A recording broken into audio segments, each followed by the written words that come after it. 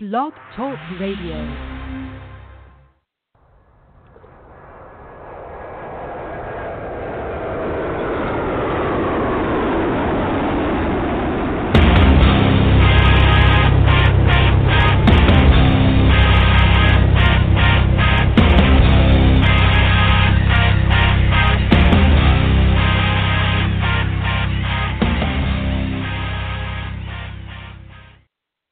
Happy Friday, everybody. Welcome to the Michael Cutler Hour.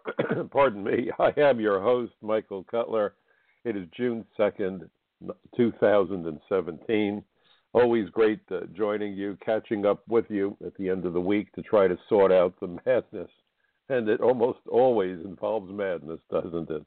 If you're familiar with me, familiar with my program, you know that I'm a retired senior special agent with what used to be the Immigration and Naturalization Service, the INS. Today, of course, that mission taken up by ICE, Immigration and Customs Enforcement, under the aegis of the umbrella organization known as the DHS, Department of Homeland Security. And finally, boy, I apologize, I have a frog in my throat. Finally, there is some security to be found in the Department of Homeland Security, thanks to the current administration, unlike the prior administration. But now, between Congress, members of the political parties of both sides of the aisle, and the courts, efforts by this administration to truly secure the borders, protect America.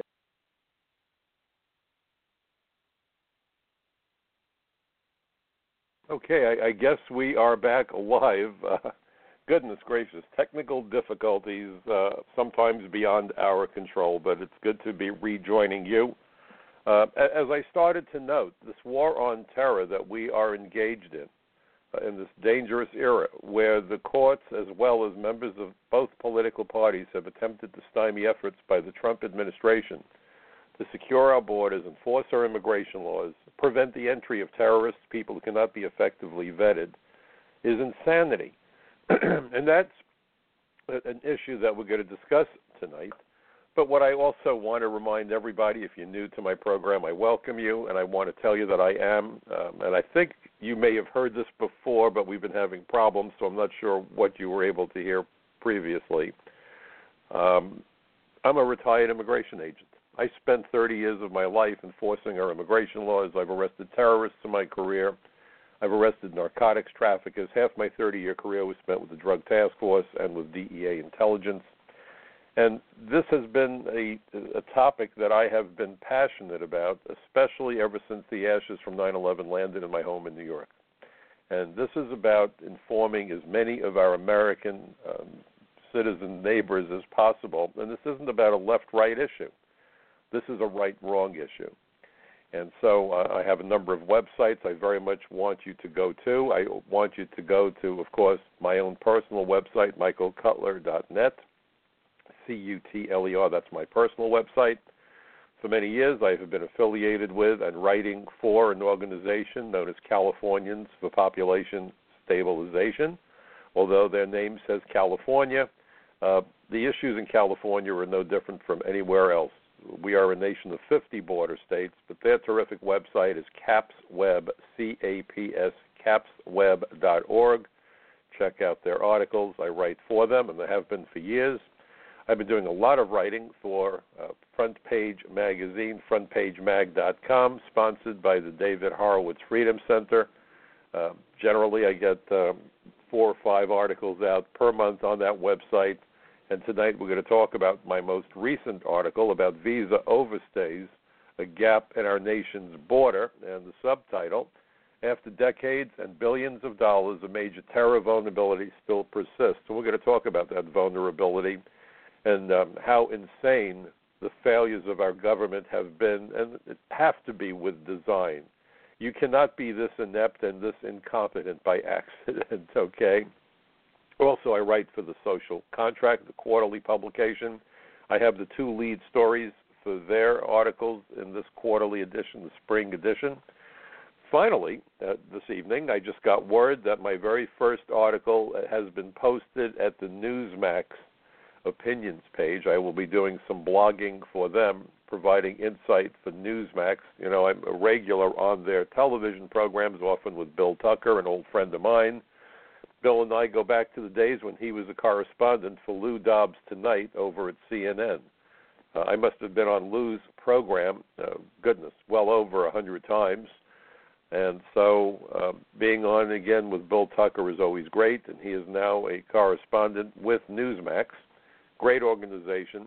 And I'm going to let you in on a secret about Newsmax that I'm really impressed with and why I'm happy to write for them, happy to be on their programs. Unlike so many other television networks, and you could name just about all of them, they do pre-interviews. So you get a phone call from a producer, and they say, Mr. Cutler, we're going to be doing a discussion this evening. This is the topic. How do you think you want to discuss it? Now, that pre-interview constitutes censorship, because if you say something that the producers decide is going off the reservation, not in keeping with the narrative, your invitation not so subtly gets withdrawn. Wow, that's a very interesting perspective, Mr. Cutler. Sorry, we're going to probably go in a different direction today. Click, and then you find that the invitation is no longer an invitation. Newsmax never does that. They simply contact me, and they say, this is the topic, do you want to come on? And I'll tell them yes, and they say great, and I usually do it by Skype, although occasionally I do go into the studio, but Skype is so convenient. Same thing true, by the way, over at the Dana Show, over at Blaze TV and One American News Network. Those three networks, when they reach out to me, never, ever conduct a pre-interview. You should know that, and it's important for you to know it. Because what you're not realizing, there's no way of knowing this, is that the other networks engage in a form of censorship. That is not what Americans need from news organizations. And I've questioned the producers at those programs why they don't do the pre-interview. And they agree with me. And they said, look, if we're bringing a guest on who is a recognized national authority, then whatever that expert's opinions are need to be provided to our audience. And even if we think you might be wrong, even if we don't agree with you necessarily, and usually we do agree, fine. You're going to come on. You're going to have the freedom to say what's on your mind. We might bring on another guest at a later date who has a different perspective, and that's balanced. That's fair. That's what journalism is. But when you have a supposed news organization asking you, what do you plan to say? And if, God forbid, what you want to say goes against their notions or their agenda, you're gone. And there's no way for the audience to even know what transpired because you don't get to see that person. You don't get to hear that person. So I am writing now for Newsmax. Happy to be adding them to my list of websites where you will be seeing my articles because these issues are very, very important. They go to the survival of our country. They go to the safety and survival of our people. And this isn't xenophobia. And for far too long, the tactic of bullying and intimidation has been conducted by open borders anarchists, by people who see in America's borders impediments to wealth and power. It's as simple as that, impediments to wealth and power. If you look at what the 9/11 Commission wrote about and talked about, if you look at, and I provided testimony to the Commission, first and foremost, the 9/11 attacks and other attacks, because they looked at a total of 94 terrorists who operated in the United States, up to and including the 9/11 hijackings. And what they found were that of the 94, 59, in other words, about two-thirds, used either visa fraud or immigration fraud to enter the United States and embed themselves. I would argue that they all lied, by the way. I was an inspector at Kennedy International Airport when I began my career. And so when I helped Arizona with the lawsuit that the DOJ filed against them under the Obama administration for enacting their own immigration law, SB 1070, I described my 4-year stint at the airport as an inspector as a time when I had my eye to the peephole on America's front door. And so what you need to realize is that when that inspector encounters an arriving passenger, in the case of an airport or a person walking across the border at a land border port or getting off a ship at seaport, the question you ask is, who are you and why are you here? And if you lie, technically, it's a felony. We almost never prosecute that felony, but it's a felony. You're supposed to tell the truth to that inspector. They're not asking you this out of idle curiosity. And somehow, now bear with me, somehow my sense is that none of those 19 pieces of trash that carried out those terror attacks on 9/11 said, "Hi, I'm here to blow up buildings with airliners." I don't think that's what they told the inspector. So understand just how critical that interview by the inspector at the port of entry is, and it only lasts generally about a minute. It's a daunting task. When visas are required, the visa application is certainly very helpful, and we find now that because of the U.S. Chamber of Commerce, and this was the topic of my article, by the way, for Newsmax. The Newsmax article has an interesting title. The editors kind of switched my title around slightly, but that's cool. But the title is this: Manchester terrorists could have visited U.S. under the visa waiver program. Why on earth have we continued and, in fact, expanded the visa waiver program since 9/11? The 9/11 Commission warned that the visa process needed to be tightened up. Too much laxity. We had 26 visa waiver countries on 9/11. There should be zero. Zero. None. Nada. There should be. Instead, we have 38 because the U.S. Chamber of Commerce, partnering with the Hotel, Hospitality, Travel, and Manufacturing Associations, continue to apply pressure in the form of open bribes, which really, in my world, what campaign contributions are, to continue to expand the visa waiver program. And that's because the Chamber of Commerce, I call them the Chamber of Horrors, is hell-bent on flooding America with cheap foreign labor to displace American workers and drive down wages. This is all about greed we've never seen before, unimaginable greed. They want to flood America with foreign tourists and with foreign students. That's the goal. And if you go to the Discover America Partnership website, you will see that they rail against the visa process. They rail against efforts at security. Oh, they say, well, you know, there's ways of doing this without a visa. The visa is costing us billions of dollars in commerce. No one's looking at the billions of dollars that we're losing in remittances, money being wired home by foreign workers, drained right out of the U.S. economy, contributing mightily to our now it's a $20 trillion deficit. You know, the remittances alone, when you look at the multiplier effect, by themselves more than account for the annual increase in the national debt. I want you to think about that. They don't care about that. They don't care about that. And when illegal aliens are hired, Americans lose their jobs. The Americans go on safety net programs, become homeless. Not their fault they're being fired because their bosses know they could hire illegal aliens. When high-tech American workers get fired to be displaced by people primarily from India, that doesn't matter to the Chamber of Commerce. So you have Americans with advanced degrees, MBAs, PhDs, doesn't matter, being displaced by workers from India who send money home. And along the way, these folks lose their careers and often, all too often, lose their homes. But that's okay. It's the cost of doing business. And when people are killed by terrorists, so be it. It's collateral damage. So here's my proposition.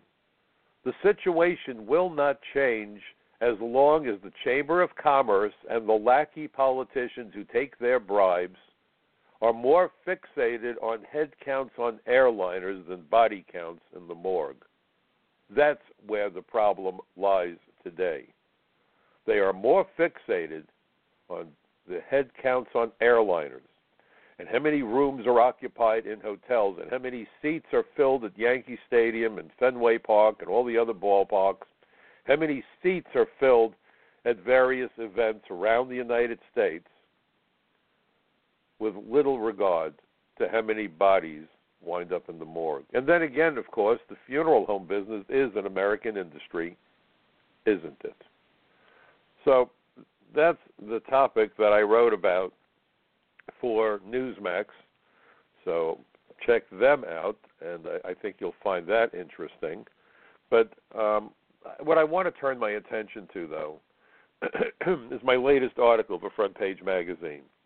And this is something that I think will amaze you, probably infuriate you. In fact, I hope it infuriates you.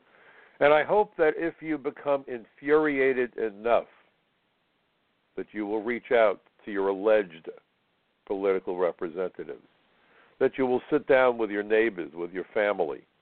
And, you know, people say we don't have to discuss, or we shouldn't be discussing politics in polite situations. Folks, we need to talk about politics. Religion is one thing. How you worship God, if you worship God, that's between you and your conscience. That relationship is the most private and personal that we can have. And certainly I believe in religious freedom. That's what America was built on. And we don't necessarily need to have those discussions unless you're with a group and there's a reason and so forth. So that advice we got as kids, I could understand that. But, folks, if we don't talk about politics, then there's only one message getting out there, and it's a very tightly controlled message by open borders anarchists who have no concern about America's sovereignty or America's borders or the future of our country or our citizens. It's as simple as that. You know, if the Democrats were really Democrats, they should be screaming at the top of their lungs. The Democratic Party, as we all know, used to be the party of labor. Their constituents were blue-collar and union workers, school teachers and postal workers and tradesmen, like my dad, who was a construction worker. He was a plumber. That's what the Democratic Party was about, looking out for working Americans. And the Republican Party was concerned about the well-being of business owners. And you know what? Very often their goals and their concerns ran parallel. And at times they diverged. And the divergence was handled by the two parties, and it made sense. It made sense. Businesses obviously want to lower their costs, so they do that through contracts or whatever way they do it with their relationship with their employers, their employees rather. And the employees want to get the most money and the best benefits from the employer. So that was the line of scrimmage, if you will, the point of contention. And the Democrats were supposed to take into account the needs of the workers, the Republicans, the desires of the business owners, and it made sense. Today, nobody has given a damn about the American worker until this administration. And what is so remarkable, and I've written about it, the useful idiots protesting at the May Day mayhem demonstrations, that they want better wages and working conditions for workers, but they also want America to continue to have open borders and flood the country. In economics, there's a principle known as supply and demand. If you flood a market with a commodity, you drive down the value of the commodity. This is an engineered act. And a lot of fools were out there demonstrating. Some were anarchists in their own right, and you have illegal aliens that knew they could get away with it, so they were out there. But you have, I really believe this, Americans who the compassion word really melts them. Americans tend to be compassionate. Talk about children, we get dewy-eyed. Talk about people living in poverty, we want to reach for our wallets to give out contributions. How many times have you seen it where there's a catastrophe and people collect money, not for the victims, but claim to be collecting money for the victims, and literally, figuratively, they make out like bandits because everybody reaches for their wallets to give some money, no matter what their economic situation is. Americans are a soft touch. We really are. We should be proud of it. But it's being exploited by some truly evil people. And so I really believe that there were some people out there marching on Labor Day who thought they were being compassionate, They didn't realize that their jobs and the jobs of their neighbors and their children and their spouses were on the chopping block. So they're protesting the first president in decades, literally decades. And I don't care what president you want to talk about, which party. This is the first president who's putting Americans first, and they're screaming. That's how bad it has gotten. And that's why we need to stand up, and when people say dumb things, politely, firmly, and with good information, we need to counter the stupidity and the lies. We need to make it clear. Our policies, our immigration policies, are the most generous on the planet. We admit 1 million lawful immigrants every year. We give them green cards, they're immediately on the path to citizenship. It's more than the rest of the world combined. We naturalize hundreds of thousands of new citizens every year, more than the rest of the world combined. Some countries won't even allow you to become a naturalized citizen. We do, and more than anybody else. So when you look at the problem with how we give out visas and how we're willing to just flood the country to satisfy the demands of the people who own the Congress that took the campaign contributions, exacerbated by sanctuary cities. And sanctuary cities exist for a couple of reasons also. Again, the Chamber of Commerce loves sanctuary cities. It enables illegal aliens to work and hide in plain sight. Think of the people we've heard in Congress saying, or the state legislatures, we need to give driver's licenses to the illegals. They're going to drive anyway, and how will they get to their jobs?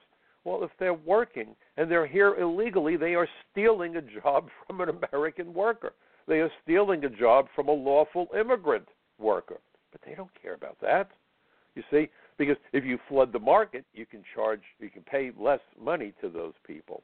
And if they're here illegally, you just don't even have to bother with what the law requires at all, where safety or health standards are concerned. All bets are off.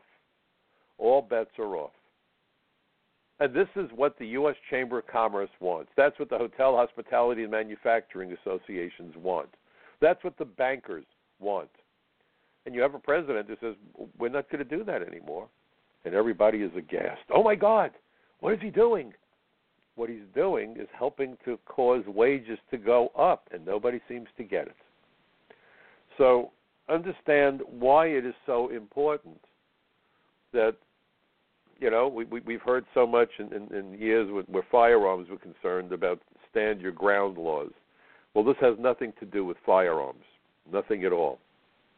But where the arguments are concerned, we need a stand your ground mindset. When someone says to you, you're being xenophobic, don't apologize and walk away. Make it clear that this isn't xenophobia. This is common sense. When you look at what happened at Manchester, when you look at what happened in the United States at the Boston Marathon, in California, at 9/11, the list goes on. San Bernardino, that horrific event. Please understand, this is what we're trying to prevent.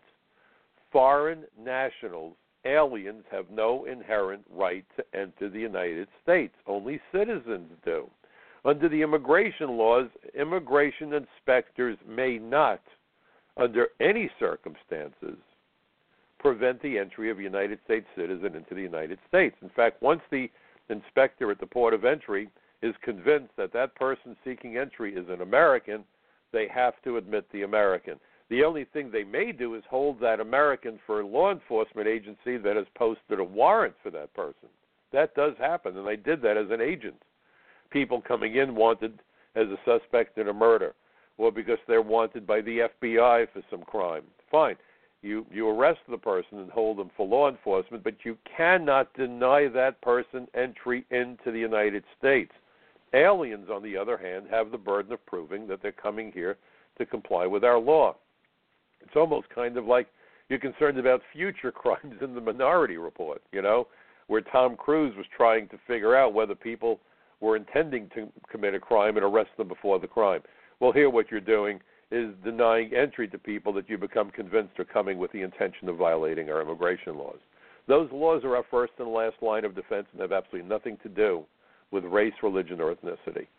Then if you go to Title 8, United States Code Section 1182, and that's an important section of law, and we'll get to the reason for that in a moment, but this provides you with a list of all the categories of aliens to be excluded from the United States. Starts with aliens with dangerous communicable diseases, aliens who are severely mentally ill, aliens who are criminals, human traffickers, drug smugglers, gun runners, prostitutes, murderers, arsonists, aliens who are fugitives from justice, aliens who are war criminals, aliens who are spies, aliens who are terrorists.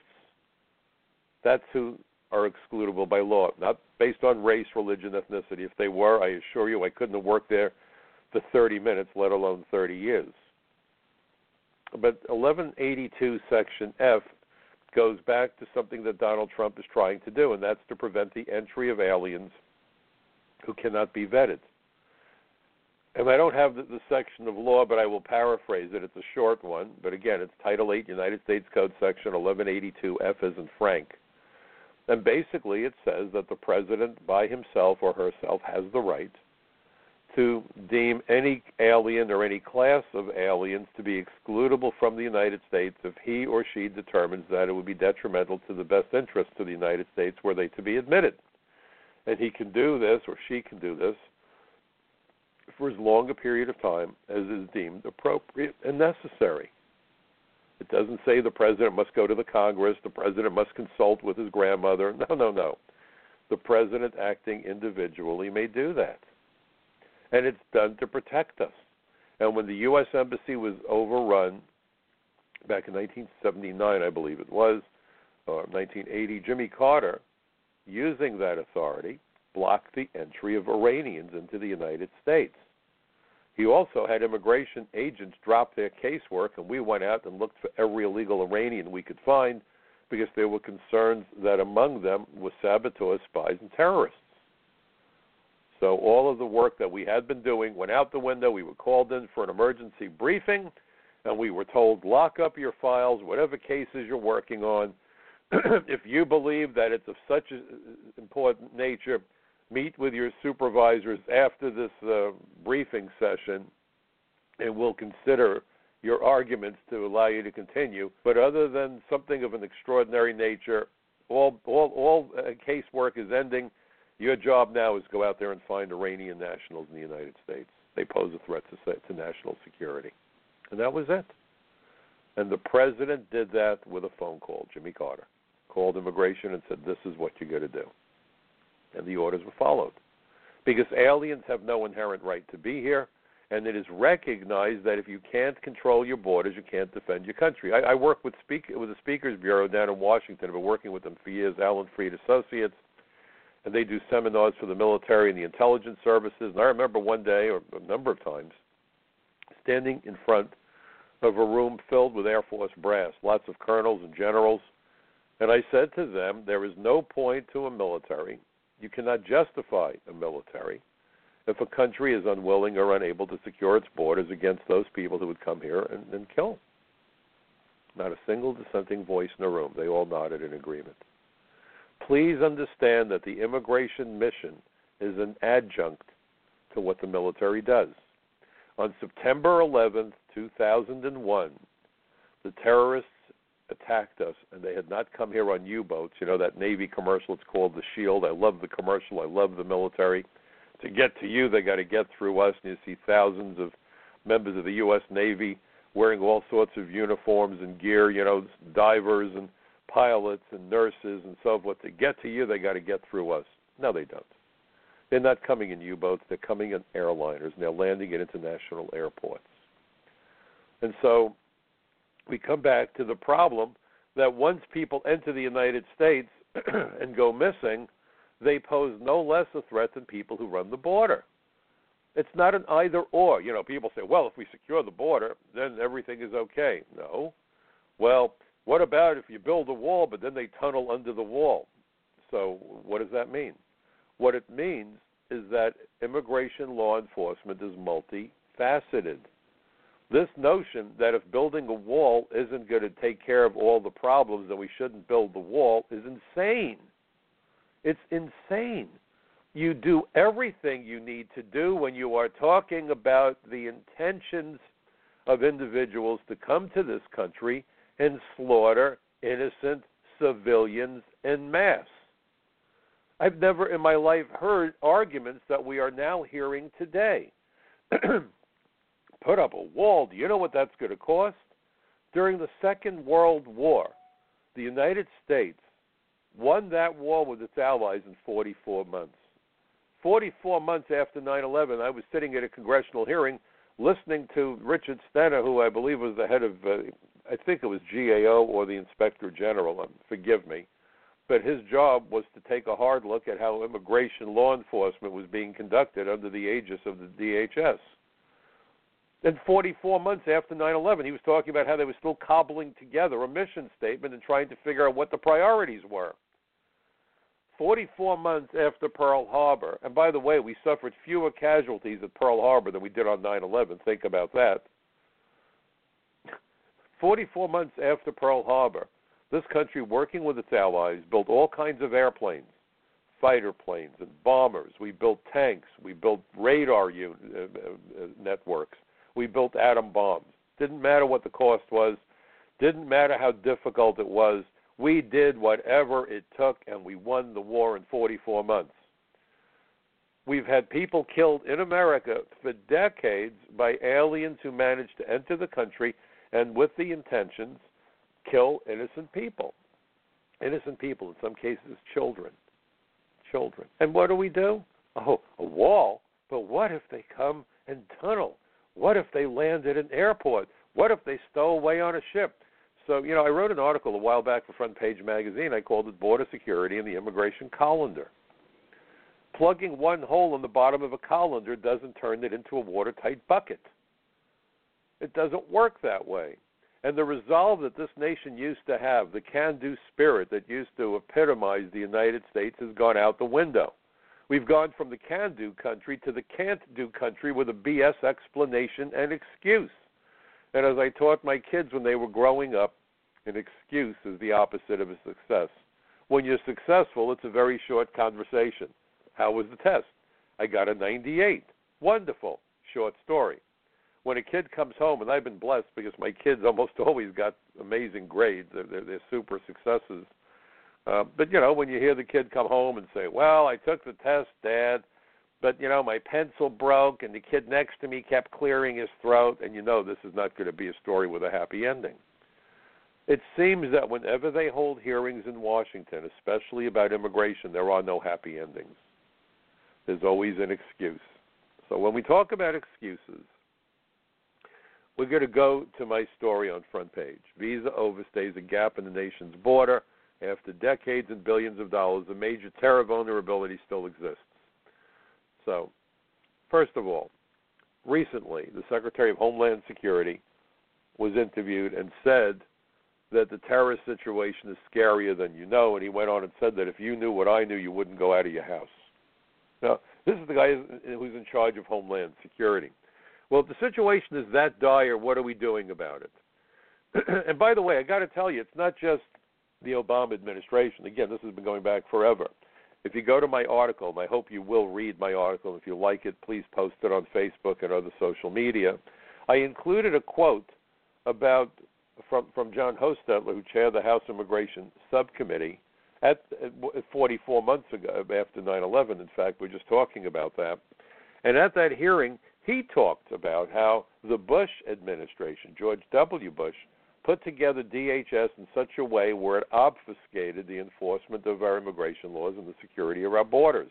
The Homeland Security Act was supposed to streamline the operation so that we could deal with immigration failures. The Bush administration created a Department of Homeland Surrender, in my judgment, that exacerbated all of the problems. And I played a role in putting all this together, and I was aghast at what they did. I testified before a bunch of hearings, before a number of subcommittees in Washington, and I was in a state of rage. Those ashes landed on my home, and I had testified 4.5 years before 9/11 about immigration vulnerabilities and terrorism. And so here's a quick excerpt. And again, please read the article. The links are there so you can see the entire articles. But this was the chairman of the House Immigration Subcommittee, and was a Republican at the time of the hearing. He still is a Republican. He's no longer a congressman. But listen to this. At no time during the reorganization planning, that is to say of DHS, Was it anticipated by the committee, that's the House Committee on Immigration or the House Judiciary Committee, that an immigration enforcement agency would share its role with other enforcement functions, such as the enforcement of our customs laws? This simply results in the creation of a dual or multiple missions that the Act sought to avoid in the first place. He went on and said, failure to adhere to the statutory framework established by HSI, the Homeland Security Act, has produced immigration enforcement incoherence that undermines the immigration enforcement mission central to DHS and undermines the security of our nation's borders and citizens. Could he have been any clearer? Now, back in 1996, there was something known as the Illegal Immigration Reform and Immigrant Responsibility Act of 1996. One of the requirements of that law, and I worked with the subcommittee on parts of that as well, unofficially, one of the mandates that came out of that law, this is now 21 years ago, was to track the arrival and departure of non-immigrant aliens coming on temporary visas, whether they're coming as students, whether they're coming as reporters, whether they're coming as tourists, doesn't matter. If you're here on a temporary visa, we need to know when you go and when you come. And we actually should be doing it with resident aliens also. Any alien should be tracked. And resident aliens, it's significant because if they go to apply for citizenship, we need more than their word that they were inside the United States for the required period of time that gives them the authority legally to apply for citizenship. So we need to have an accounting. Now, DHS is not like DHL, the freight forwarder. DHL and FedEx and UPS have no problem tracking packages, but they somehow can't track people. So, and maybe it's a little bit more complex with people, no argument, but you would think that that the American people who got to the moon over 40 years ago repeatedly and never lost an astronaut on the way to the moon or back could figure out how to track aliens, you would think. So nothing happened on this program of consequence until 9/11. Then the 9/11 Commission said, you got to be able to track these people. This is national security. This is a mandate. Well, we had the 9/11 Commission to make sure it didn't happen again, right? So they gave a contract, the U.S. government gave a contract to Accenture. Accenture was a spinoff of the Arthur Andersen accounting firm of Enron notoriety. Remember Enron, of course, that fiasco.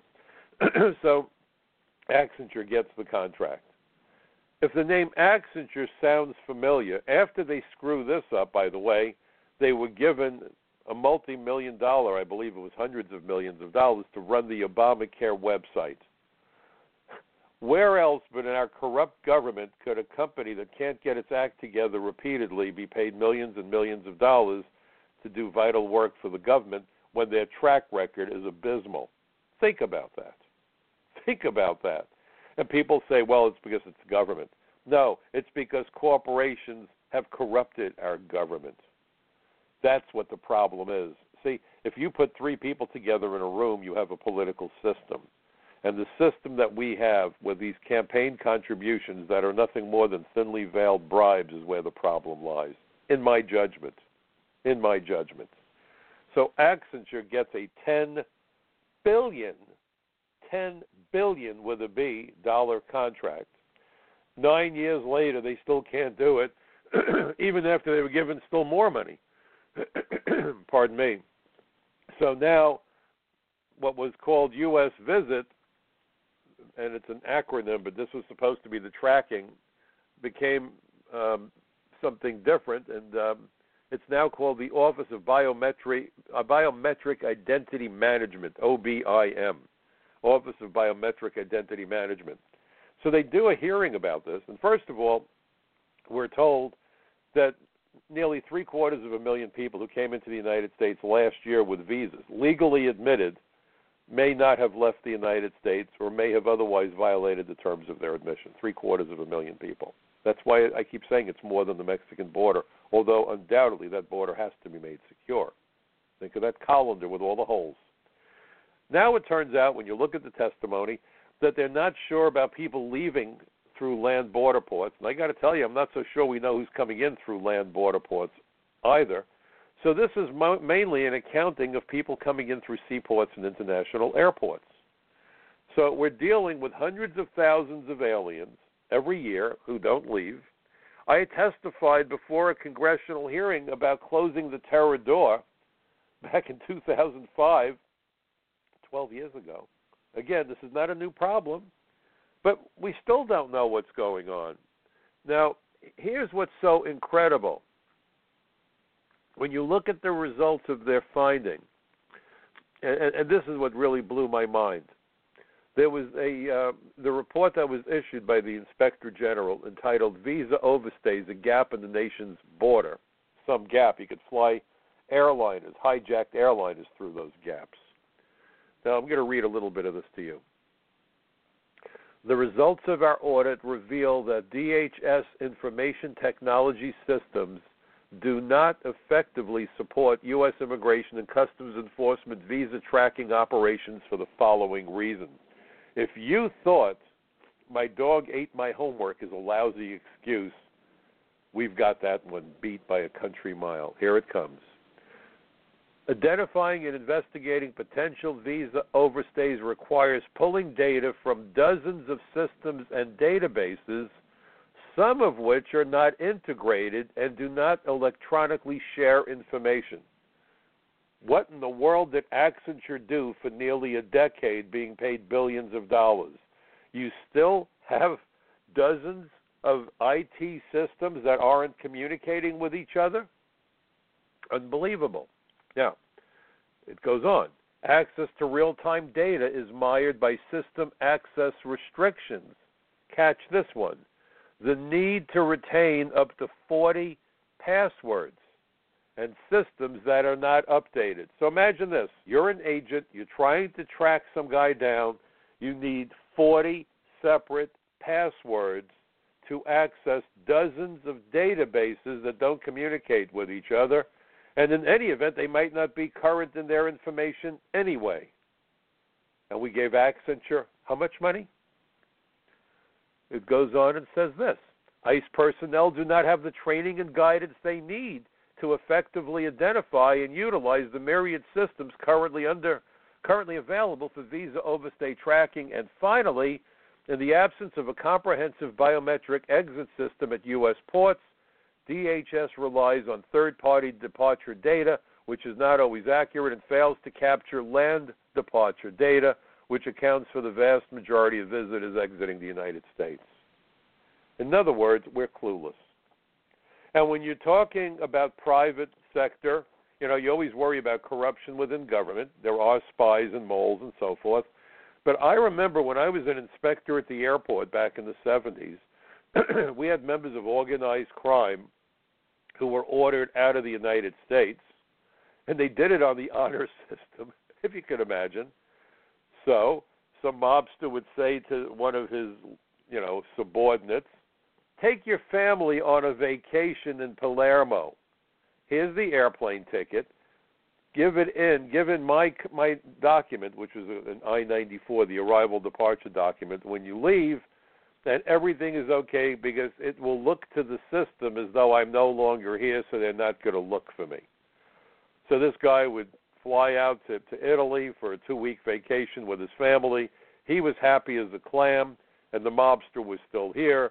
But the records, which back then were on microfilm, seemed to indicate that he left the country. It's still happening today.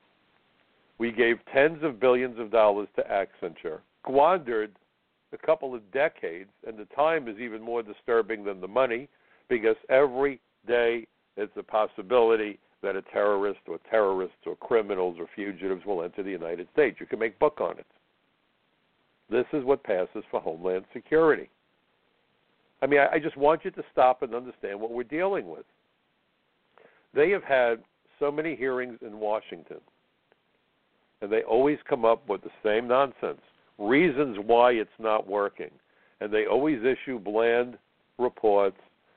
We need to know better who's coming. We need to know better who's leaving. These very obscure little statements that are the titles, when in reality, alarm bells ought to be clanging and red lights ought to be flashing. We're in the middle of a war on terror. People are dying. You look at Manchester, and the fact that the Manchester bomber was a British subject who easily could have gotten on an airplane and entered the United States under the visa waiver program. That wasn't mentioned in the news. In fact, what's remarkable was with all the talk about the terrorists, you never on the other networks see immigration agents come on. Immigration is discussed by everybody and anybody except for people who actually enforce the immigration laws for a living. How insane is that? When you look at the mainstream media, when you watch their programs, there is no shortage of true subject matter experts. If there is a heinous homicide, there's a body dismembered, they will dig up a retired homicide detective, and he sits there and spends 20 minutes talking about how you do a murder investigation. When there's a kidnapping, there's no shortage of retired FBI profilers who sit in front of the cameras. When there's a space story, there's no shortage of astronauts. If there's a story about the military, in come the SEALs, the generals, and the Army Rangers. But when the story is immigration, why is it that you don't see immigration agents? You might see a border sheriff on, and I'd love to know what a border sheriff could contribute to the discussion about the visa waiver program. They look at the Mexican border and they say, yep, they're coming across the border and they're killing folk in my town. That's immigration. That's the coverage. Nobody talks about the fraud. And by the way, I did a major article for the Social Contract, Immigration Fraud, the Lies That Kill. You don't hear that. You don't hear that. What you hear are the statements by people who have no knowledge about how it's done. They talk about in theory. And the world of theory has no resemblance to the world of reality. You hear these television people get on, they sit there on the throne of the television studio set. Well, if some immigrant who is undocumented has been living here for 7 years and he hasn't been arrested, certainly we should give them a green card and make them part of America. Give them citizenship. Hold on, Charlie. Hold on just one moment. How do you know how long an illegal alien has been living here? Because we're going to be talking about likely tens of millions of illegal aliens who created no record of entry when he or she ran the border. There will be no interviews because there's too many damn people to process. Forget about any notion of any field investigation whatsoever. All they're going to do is run the name that they provide and run fingerprints. So if the guy got here 3 weeks ago and he's a terrorist, the fingerprints come up clean. Very often that is the case. The name is a fantasy name or it's a variation in spelling. And what most people don't understand is that not everybody uses the English language. And we had this happen in a major drug investigation, for example, where we were dealing with Chinese subjects or Russian subjects or Israelis. And if you try to translate Hebrew into English or Chinese into English, there's 15 different ways of spelling that name. And then all it takes is flipping the date of birth backwards, and suddenly you've got a whole new identity. So the guy that was born on April 1st, April Fool's Day, says he was born on 1/4, the first of the 4th month, which is how they do it in Europe, and he's got a plausible excuse if you question him. Oh, where I come from, we put the day first. So 4/1 whatever becomes 1/4. Boom, the computer no longer recognizes that as being the same person. So the ability to truly identify these people is daunting, to say the least, and with no interviews and with no field investigations. But these folks sit there in front of those cameras, and the average American sitting in his or her home says, well, that makes sense. And this guy's a smart guy. He's a lawyer. He's a doctor. He's a psychologist. He must know what he's talking about. He's in front of a TV camera, so he must be a damn genius. It's a lie. It's a lie. And the lie is being told because globalists are eager to see the borders come down. And even if you look at the Paris Accord, the World Bank had posted articles years ago, and I was astonished.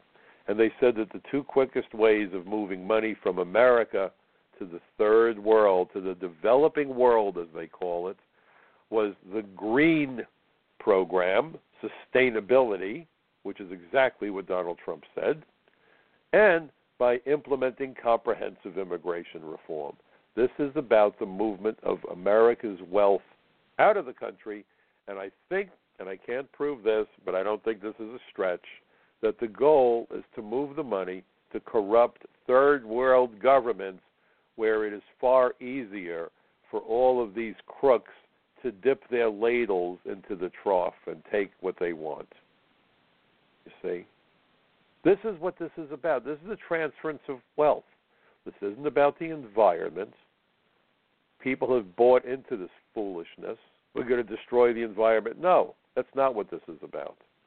What this is about is a funding mechanism so that America has to spend money, has to give more aid to countries like India. Now, by the way, if you look at what's happening with China, our most favored trade partner, really? They are our adversary. Partners don't threaten our warplanes and buzz them. Partners don't build artificial islands in the South China Sea and then tell our military, stay away or else.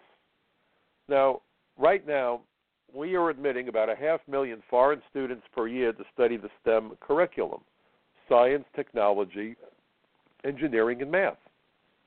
500,000. We're told that our schools can't produce the engineers we need, the programmers we need, even as Americans are getting laid off in record numbers, and Trump is trying to stop that.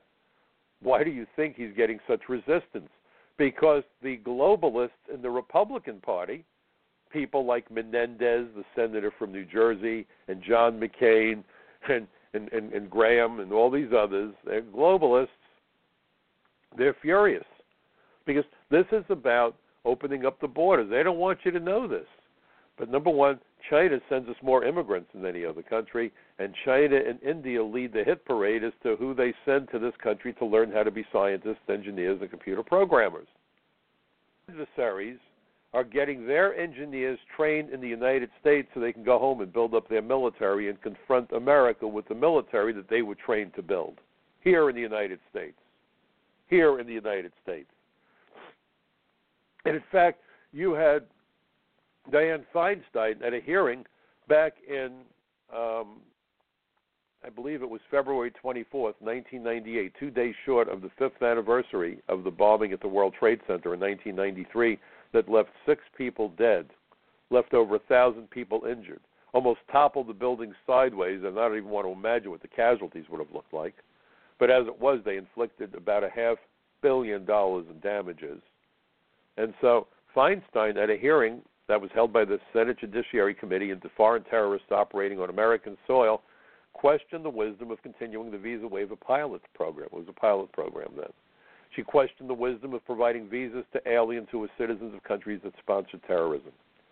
She also questioned the wisdom of providing training to citizens of those countries so that they could become biochemists and nuclear physicists, because she voiced apprehension and gave specific examples of terrorist scientists who had been educated and then sought to use their training to create weapons of mass destruction. So that was in 98. That was 3 years before 9/11. There were no riots, no demonstrations. Nobody went out there and screamed about Dianne Feinstein. Everyone said these are reasonable concerns. Look at how the propaganda machine since 1998 has shifted Americans' understanding of immigration, of our borders, of our vulnerabilities to people who are determined to destroy us. The lunacy is that people who are supposedly intelligent are falling for the lies. And when you look at college campuses and you look at safe spaces, you know, there's nothing progressive about this. This is regressive. This is dangerous. Had I not become a federal agent, my degree was in communications, arts, and sciences. I had planned to teach debate on the college level. There are no debates on college campuses when you have safe spaces and when people mob anybody who you would disagree with. But the people that are getting mobbed are always the conservative. Now, on many issues, I'm not a conservative. You know, this isn't left-right. This is right-wrong. But what is happening is anybody whose viewpoint doesn't parallel that which the administration of those universities sanction is barred from speaking at the universities under the threat of violence. If you think about the Nazi brown shirts That's what the school colors on those campuses have all become. They've all become brown.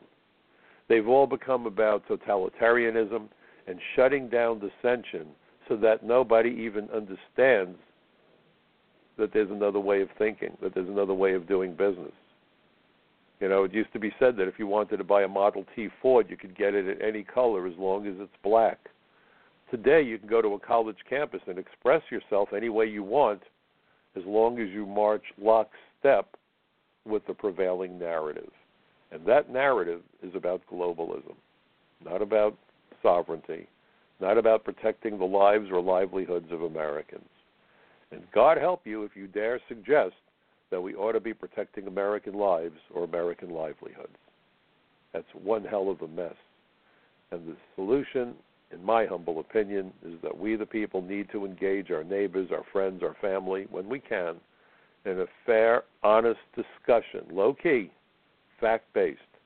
And that's why I ask you to go to my websites, michaelcutler.net, capsweb.org, frontpagemagazine.com, frontpagemag.com, The Social Contract, and now I'm happy to add to that list, Newsmax. Please check out my articles. And please remember, folks, democracy is not a spectator sport. Sorry we got off to a rough beginning on the show today. Hopefully next week's show will go more smoothly without technical glitches. But I am glad that you joined me. And again, please remember, democracy is not a spectator sport.